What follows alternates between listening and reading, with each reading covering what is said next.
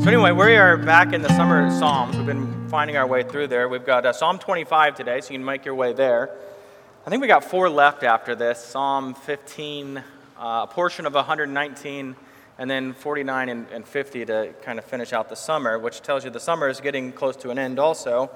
But anyway, Psalm 25 today, make your way there. And now, Psalm 25 is both an individual and a lament and also a wisdom psalm. And so you're going to see teaching. And in some ways, it kind of resembles a proverb as you make your way through it, as it jumps from topic to topic and idea to idea pretty quick.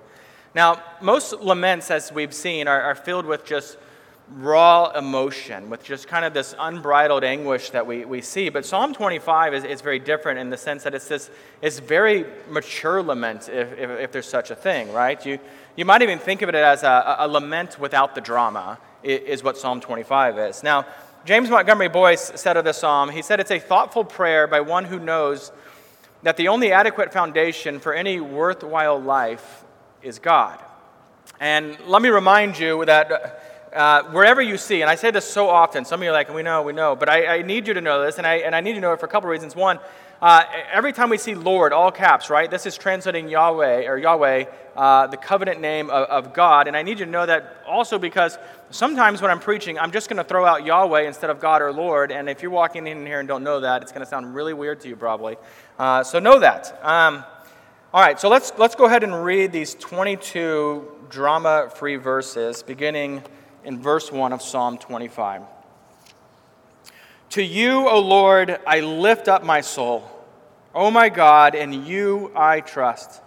Let me not be put to shame. Let not my enemies exult over me. Indeed, none who wait for you shall be put to shame. They shall be ashamed who are wantonly treacherous. Make me to know your ways, O Lord. Teach me your paths. Lead me in your truth and teach me. For you are the God of my salvation. For you I wait all the day long. Remember your mercy, O Lord, and your steadfast love, for they have been from of old. Remember not the sins of my youth or my transgressions. According to your steadfast love, remember me, for the sake of your goodness, O Lord. Good and upright is the Lord. Therefore he instructs sinners in the ways. He leads the humble in what is right and teaches the humble his way. All the paths of the Lord are steadfast love and faithfulness for those who keep his covenant and his testimonies. For your name's sake, O Lord, pardon my guilt, for it is great. Who is the man who fears the Lord? Him will he instruct in the way that he should choose. His soul shall abide in well-being, and his offspring shall inherit the land. The friendship of the Lord is for those who fear him, and he makes known to them his covenant. My eyes are ever towards the Lord, for he will pluck my feet out of the net. Turn to me and be gracious to me, for I am lonely and afflicted. The troubles of my heart are enlarged. Bring me out of my distresses. Consider my affliction and my trouble, and forgive all my sins. Consider how many are my foes, and with what violent hatred they hate me. Oh, guard my soul and deliver me. Let me not be put to shame, for I take refuge in you. May integrity and uprightness preserve me, for I wait for you. Redeem Israel, O God, out of all his troubles. The grass withers, the flower fades. Let's pray. Heavenly Father, this is your word given to us for a purpose. We ask that you would enlighten our minds and humble our hearts this morning. We ask that you would teach us your word so that we can follow your paths in this journey of life. It's in Jesus' name that we pray. Amen. So what do you do when you are facing conflict in your life? When you're dealing with enemies, even if you consider these enemies friends, right? You're dealing with enemies. Maybe you're discouraged and afraid. How are these things going to turn out? What do you do? I think if you're like most people, you go on complaining to someone about whatever that frustration is. Hopefully, as a follower of Christ, you also go to God in prayer about the situation, and that's a good thing. But again, I think our natural inclination at times is to just go to the Lord and begin pleading. Here's my problem. Here's what's wrong. Here's what I need you to fix. Here's the wisdom I need. Here's the victory I'm asking for. And that's not wrong. Many psalms begin that way right from the start, but we find here in this mature, drama-free lament another way to learn about how do we begin that prayer with the Lord. Look how David prays here, and I love this. I love how David doesn't just begin with his request for help, but instead he's giving himself over to the Lord completely. Listen to that opening line. Look at it. It says, "To you, O Lord, I lift up my soul. Oh my God, in you I trust." Can you pray that? To you, O Lord, I lift up my soul. Are you comfortable giving every aspect, right? Not just your soul, every aspect of your being to Yahweh and trusting Him? I know, sure, it's all God's anyway, your God's anyway, but that doesn't stop us from trying to hold on, to try to keep control of things going on in our life, or just our own life. You ever seen a child, a young child, right, just draped over his mother or his father's arms, just completely passed out, asleep, and you just see that dead weight, absolute trust that their father, their mother has them.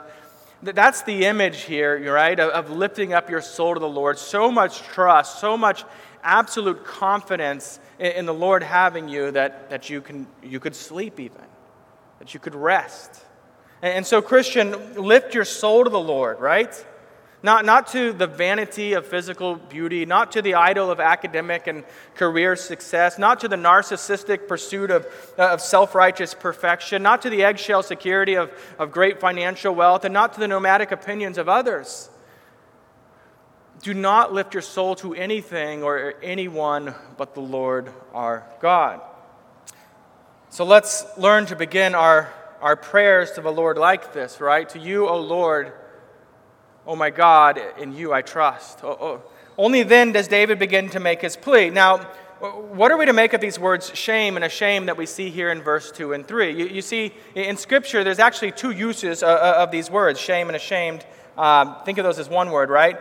And one is like we commonly use it when we're just having discussions with people, or the way we experience that sense of, I'm embarrassed in this situation, I shouldn't have done that kind of thing. Whatever it is, that sense of embarrassment's the hardest. When I was in seminary, I was working for a pastor, and we met at this McDonald's in Dallas, Texas one morning, and behind the counter was a young Hispanic woman, and my boss begins to go up and order, and he just starts speaking the Spanish as best he can to her. And you can see her facial expression immediately just go to absolutely annoyed at what's happening right here. And she responds to him in this perfect accent-free English. It's clear she doesn't even speak English or speak Spanish at all. And my boss just plows through. He keeps speaking Spanish to her, and the annoyance you can just see. She's trying to hold it all back in this moment, and she glances over at me with this just annoyed, like I could stop it somehow. But she looks at me in that moment, and I just felt this sense of being ashamed and embarrassed to be with him while he was doing this in this moment, right? I pick up on the clues here. She doesn't speak Spanish. Don't assume that because she's Hispanic. Anyway, I just wanted to disappear at that moment. And that's kind of a humorous example, but surely you felt this sort of embarrassed because of association, or embarrassed because something crazy has happened to you, right? In life where you're just kind of embarrassed by it. Sadly, some who profess faith in Christ wrestle with being ashamed of being known that they're a Christian, that's a follower of Christ. He's one of them. And Jesus uses the word ashamed in this manner when he says in Luke 9:26, he says, "For whoever is ashamed of me and my words, of him will the Son of Man be ashamed when he comes in glory." That's the same meaning that the Apostle Paul uses it in Romans 1:16 when he declares, right? When boldly declares, "For I am not ashamed of the gospel, for it is the power of God for salvation to everyone who believes." We're encouraged to not be ashamed in that sense. But that's not what David's speaking of here in Psalm 25. Here the idea of shame is that of being let down, that of being disappointed because we have trusted in something or someone who turns out to be unworthy of our trust. The shame a spouse might feel due to unfaithfulness. The shame you might feel when heavily investing in a company and that company goes bankrupt, that you were foolish to put your money there. The shame you would feel if you trusted God to do something and you made a big deal out of it and then it doesn't actually happen. This is how it's used in Romans 5:5 when Paul says, hope does not put us to shame. We won't be disappointed in that. Or like God says in Isaiah 49:23, those who wait for me shall not be put to shame. We will not be ashamed if we put our trust in the Lord and we wait in him. You see the point here. When we place our faith in God, when we wait for Yahweh to deliver us, we will not be abandoned by God. We will not be ashamed. Instead, as we see in verse 3, those who will be ashamed are those who are wantonly treacherous, right? Those aren't terms we use very often. What that means is just simply those who are intentionally traitors to God. Those will be the ones who are ashamed in the end. Now this raises a question. This is King David, a man after God's own heart. Doesn't David know to trust in the Lord? Doesn't he know better than to have these questions? And, in fact, why does it even cross David's mind that God might abandon him? Shouldn't he know better? The simple answer is, he's a sinful man, just like you and I are, woman. Because when David looks at his life, he sees enemies who intend to do him harm. This is what his experience is. And thus far, he's seen them actually be successful in this. He's seen them triumph over him in this regard. But also, David knows himself to be a sinner. He knows he hasn't lived as righteous and well as the Lord has called him to, which we'll look at in a little bit. Now surely it's not too difficult to identify with these concerns. You wonder, right? If God might abandon you because of your sin. Maybe not a day-to-day thing, but something happens in your life, some sin that grabs a hold habitually or is so big that you think there's no way that God will continue with me now. He might abandon me. Now, the gospel speaks to that. No, God will not abandon you whom he has redeemed. But that doesn't mean that we as sinners often aren't going to struggle with that idea, that we're not going to have to fight against those thoughts. Now, it's not good, but also don't be shocked if you fail to trust God at times. Again, here is King David. Again, a man after God's own heart, and he felt that way at the time of writing this psalm. Now, he takes those concerns to Yahweh, and so should you, right? He takes him to Yahweh who can renew his faith, who can strengthen his trust again and deliver him from his enemies. He knows what to do as a result of these feelings, and so should you. Go to the Lord. Go to his word. Now, like I said, this is a level-headed psalm, and David knows that God will deliver him. But he also knows this. He knows that the way that God is going to do this, right? One of the things that David is called to is to live his life in the way that God calls him to live it. Now, that sounds weird. We're not talking about salvation here. I know we always want to go to that real quick, but he's saying, you know what, God, I want to do that, right? That's why he asked, verse 4, make me to know your ways, O Lord. Teach me your paths.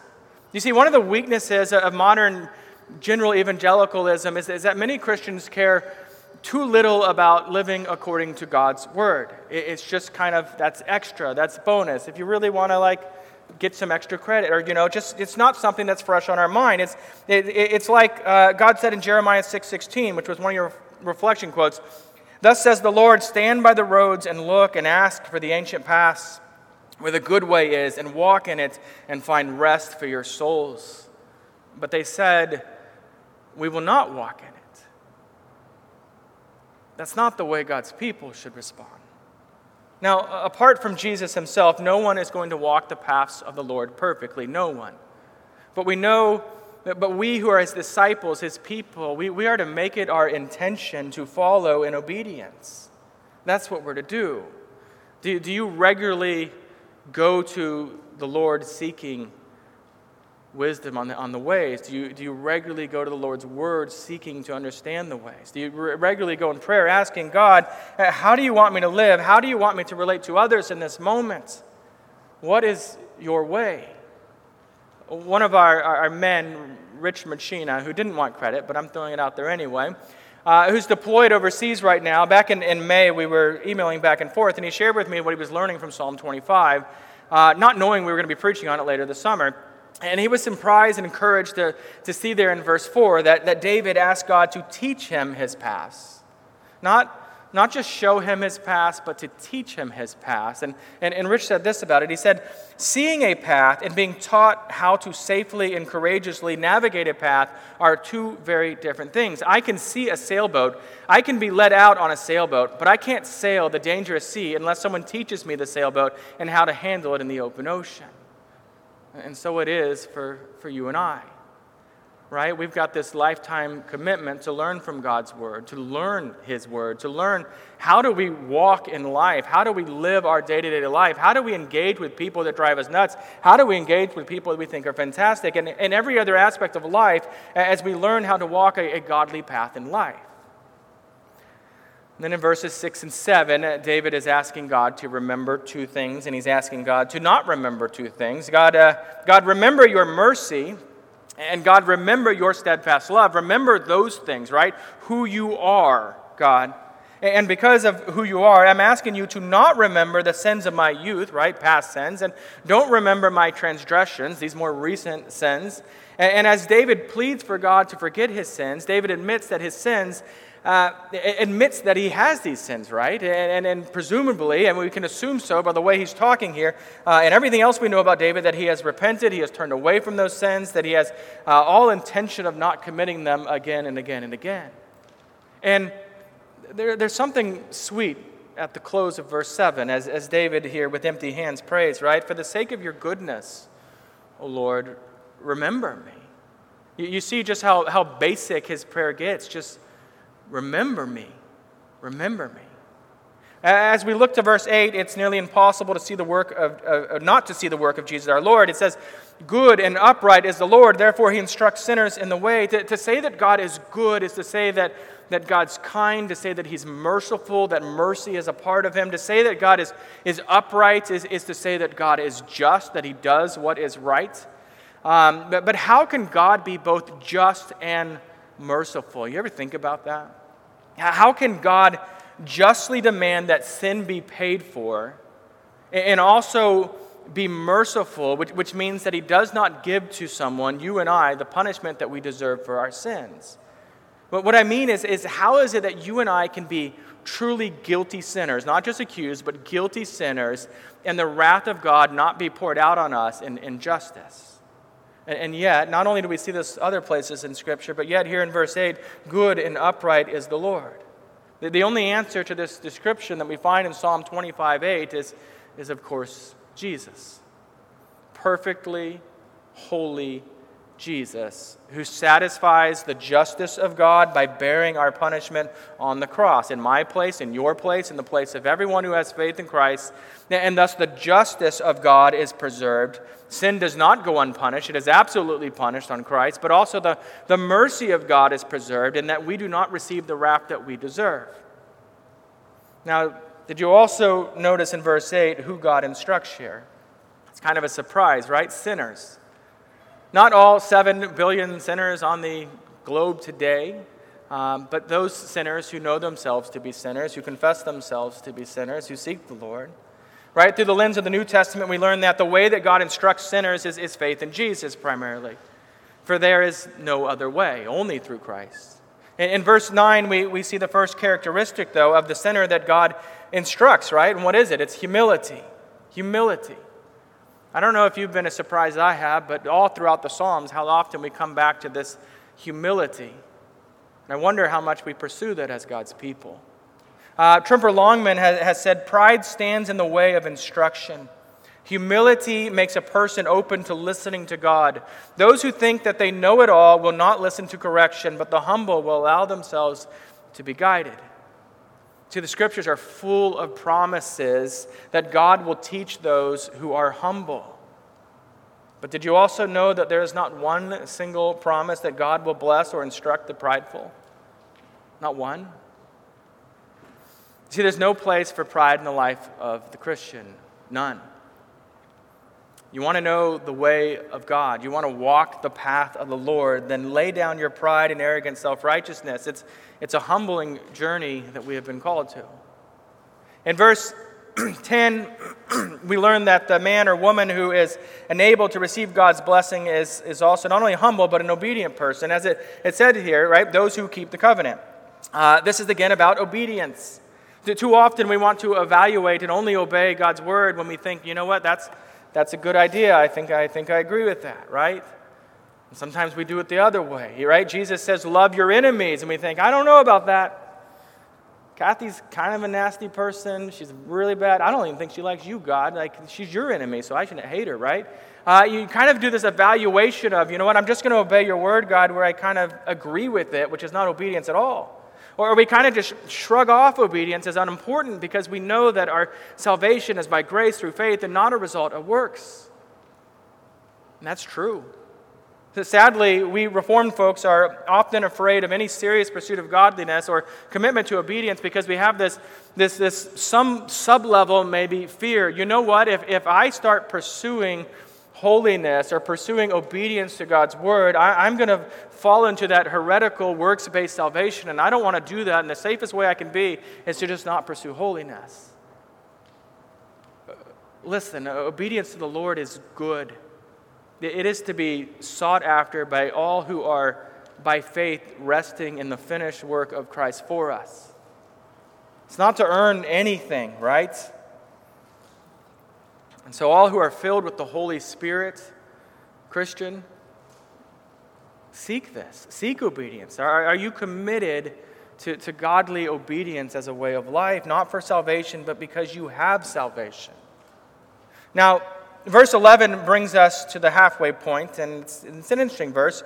For one, have you noticed that the first 7 verses are written in the second person? When you get to the Psalms, it's always interesting. When you're doing that yourself, pay attention to these things, right? David's speaking directly to God. It's in the second person. Later, verse 16 to the end of the psalm, it's also the second person. But this middle section, verses 8 to 15 here, are written in the third person. You'll notice David is talking about God. It doesn't seem directed to God explicitly. The only exception to that is verse 11 here, where David slips back to the second person perspective, and he says, "For your name's sake, O Lord, pardon my guilt, for it is great." Why is the name of God so significant that David mentions it as the motivation for God to forgive David's guilt? The simple answer is because there is nothing greater than God and his glorious, majestic name. It also teaches us that even the forgiveness of our sin is not primarily about us. It is primarily about the glory of God, about the honor of his name. And while I would love to just camp out here, that is a whole sermon in and of itself. If that interests you, we can talk more about that. Today, though, we're going to keep moving on to verses 12 through 15 here, which starts with this question: who is the man who fears the Lord? How would you answer that? Or a better question, how confident are you that you could answer that question in the affirmative? Me, I am a man who fears the Lord. Or me, I am a woman who fears the Lord. See, the way we're to fear the Lord is not like you fear abusive fathers with short tempers. It's not like you fear cancer or other diseases. It's not like you fear things that are just dangerous and with evil intent like that. To fear the Lord is to truly know that you are not the center of the universe, because God is. To fear the Lord is to stand in reverence and awe at his might and holiness and sovereignty, because you know who God is as he's revealed himself. To fear the Lord is to bow at his feet and submit to his ways. To fear the Lord is to have this attitude that acknowledges your complete dependence on God for mercy, for forgiveness, even for your continued existence in the next moment. In other words, it is to rightly relate to God as a creature before the Creator, our Creator. When we fear God, we are humble and teachable. And as verse 14 says, God extends his friendship to the man or the woman who fears him. In verse 15, we see that the one who fears the Lord will always be looking to God. In 2 Chronicles, there's this massive gathering of armies, right? And they show up. It's all the ites get together. The Moabites, the Ammonites, and the Minites. All the ites, big armies that usually don't get together. Anyway, they're ready to just destroy God's people. And Jehoshaphat who's the good king of Judah at this time. He prays this amazing prayer, and I just want to read one verse for you and to read it for you because it's a specific example. We see it being played out of what Psalm 25:15 is modeling for us, right? In 2 Chronicles 20:12, Jehoshaphat prays this, "We are powerless against this great horde that is coming against us. We do not know what to do, but our eyes are on you." We don't know what to do, but our eyes are on you, God. We are looking to you, God.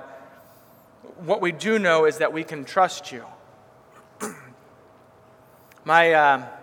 I've mentioned this before. My dad actually has these Labradors that he uses as this illustration, and he'll speak to various groups that he'll use as it's just an illustration. But anyway, one of the things I love is he has these amazingly trained dogs that win all these, hunt test things.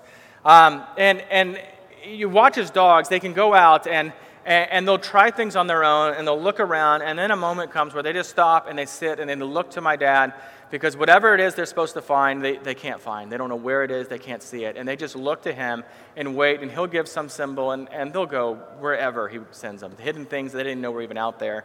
And these dogs will bring it back. And I love it because it's that image of even we don't know what to do, we look to the Lord because he does know. He knows things we don't know.